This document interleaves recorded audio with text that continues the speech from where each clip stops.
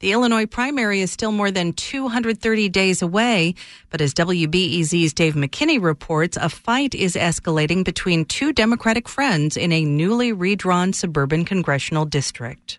Freshman Congresswoman Marie Newman is facing a fight for her political life against fellow Democratic Congressman and friend Sean Casten. Springfield Democrats took parts of Newman's and Casten's districts last month to create a second Latino-favoring seat now up for grabs.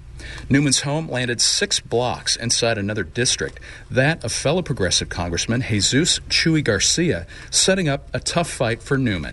But she has other plans. Clearly, the folks who did that little maneuver in the middle of the night didn't understand Marie Newman. So Newman is setting her sights on the 6th congressional district assigned to Casten, which includes about 40% of her current turf. But Casten isn't flinching. We're both friends. We respect each other.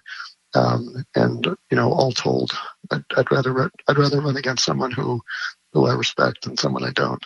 Casten won't yet share his playbook on how he'll take her on. As my daughters like to joke, we'll burn that bridge when we cross it.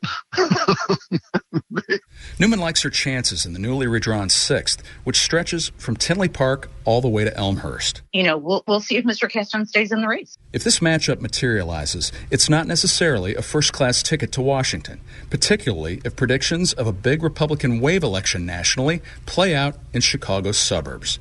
Dave McKinney, WBEZ News.